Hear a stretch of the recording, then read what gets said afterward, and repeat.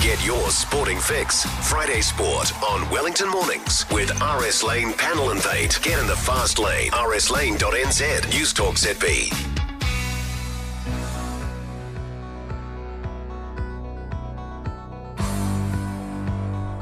Time to talk sport on a Friday morning, as we always do. Legendary sports commentator Grant Nisbet, Wellingtonian, joins us now.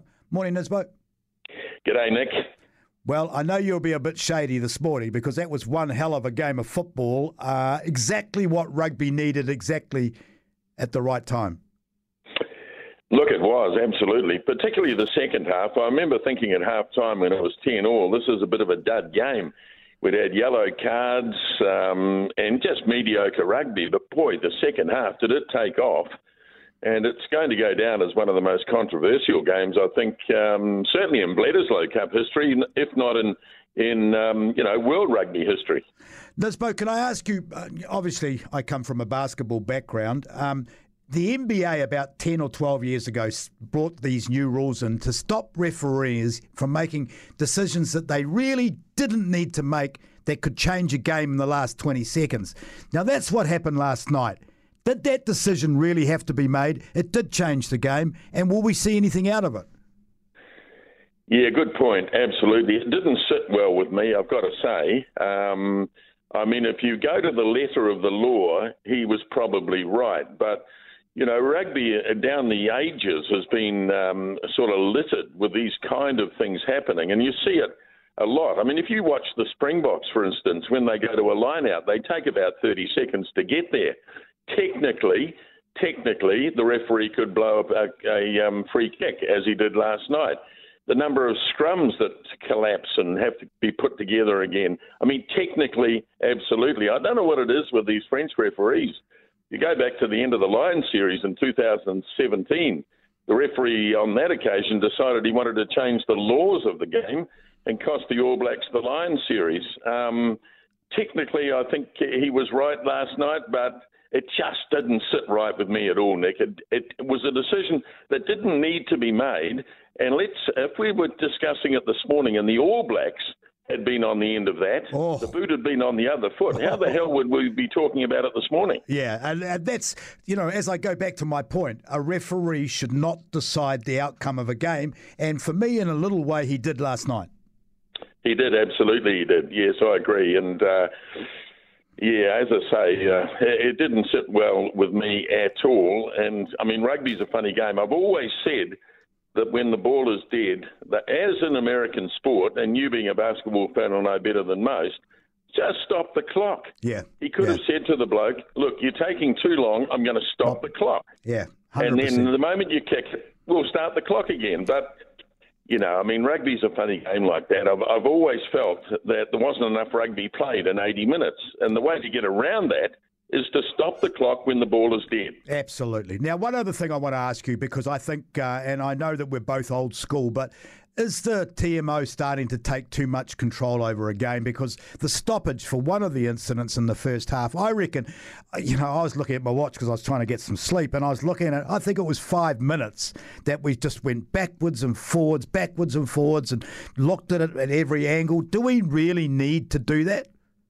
No, we don't. If it's straight out foul play, then maybe, and if the referee doesn't see it. But you've got to remember, going back a bit, the referee was the sole judge, really, and the blokes on the sideline had no say. Now they do, so that's 3 people involved. Now we're involving a 4th person. Surely 3 people can pick it up. Do we really need a 4th one? Sometimes we need confirmation of whether a try's been scored, whether the ball's been forced, whether a bloke's got his foot in touch and all that sort of thing. But there's way too many delays. You're dead right. And I can imagine, Nick, you were looking at your clock thinking, I'll never get to bed.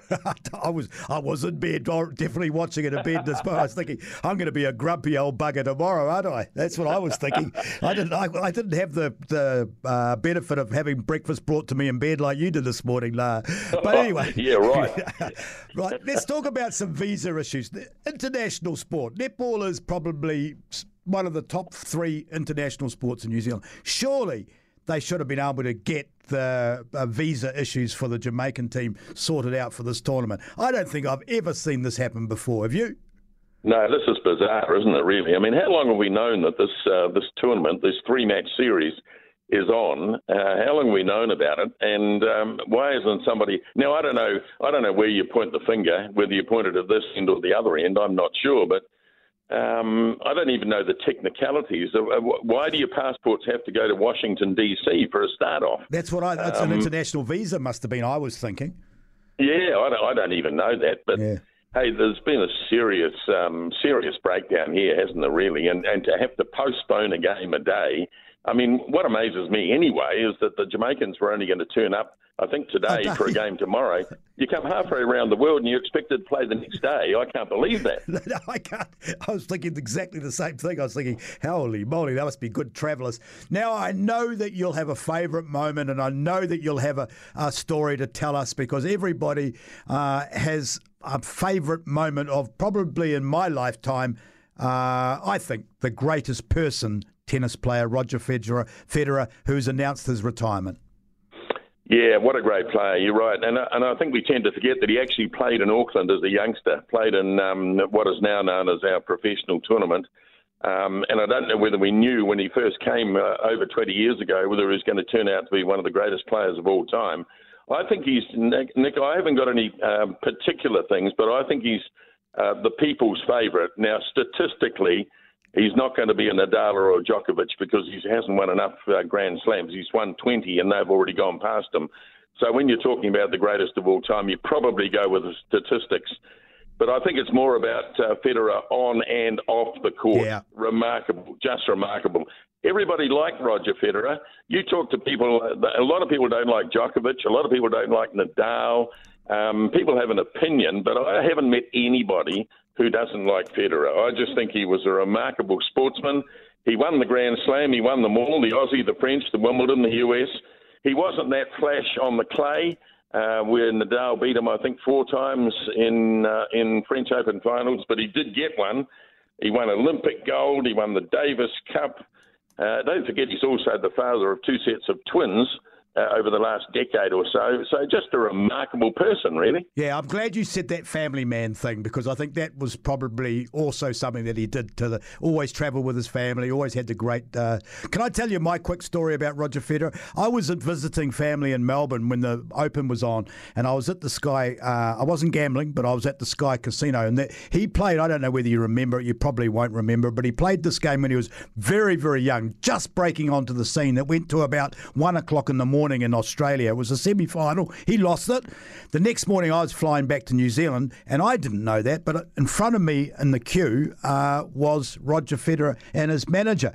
And I'd been up to 1 o'clock in the morning in Australia. It would have been 3 o'clock New Zealand's time, watching this Roger Federer, who I'd never even heard of, play this amazing game of tennis. And I tapped him on the shoulder and I said, "Hell, you wouldn't have got much sleep. You must be a bit stuffed." And he looked at me and he shook my hand and he said, "Tell me about it." How's that for a story? He said, tell me about it. I looked at him and my son and my wife were with me, and they didn't think anything of it, but we laugh about it now because it was Roger Federer. Remember he had that manager with the long hair that he always toured with and everything? You know, that they were there. Yeah. They were there and as friendly as hell. Nobody's, just like us. You know? Well, that's why I think I'd call him the people's champion. Statistically, he's not going to be able to beat Djokovic or Nadal. That chance is gone. But I think if you asked 100 people, pretty much the whole 100 would say they like Roger Federer as a bloke. Yeah. Nisbo, are you doing the game in Eden Park next week? Yes, I am, mate. Yes. Oh, thank God for that. Common sense prevails. Thank God for that. Nisbo, always a pleasure, always great to chat. Appreciate you taking the time this morning. Good luck next Saturday. They're calling it a dead rubber. I am so excited for it. I am so ready for it. We're still going to win the championship, remember? Yeah, and it's not a dead rubber when you play Australia at Eden Park, is it? Ever. Dead right. All right. Always a pleasure, Nisbo. Thank you very much. Grant Nisbet, the legendary Wellingtonian and sports commentator. Get your sporting fix. Friday Sport on Wellington Mornings with RS Lane Panel Invade. Get in the fast lane. rslane.nz. News Talk ZB.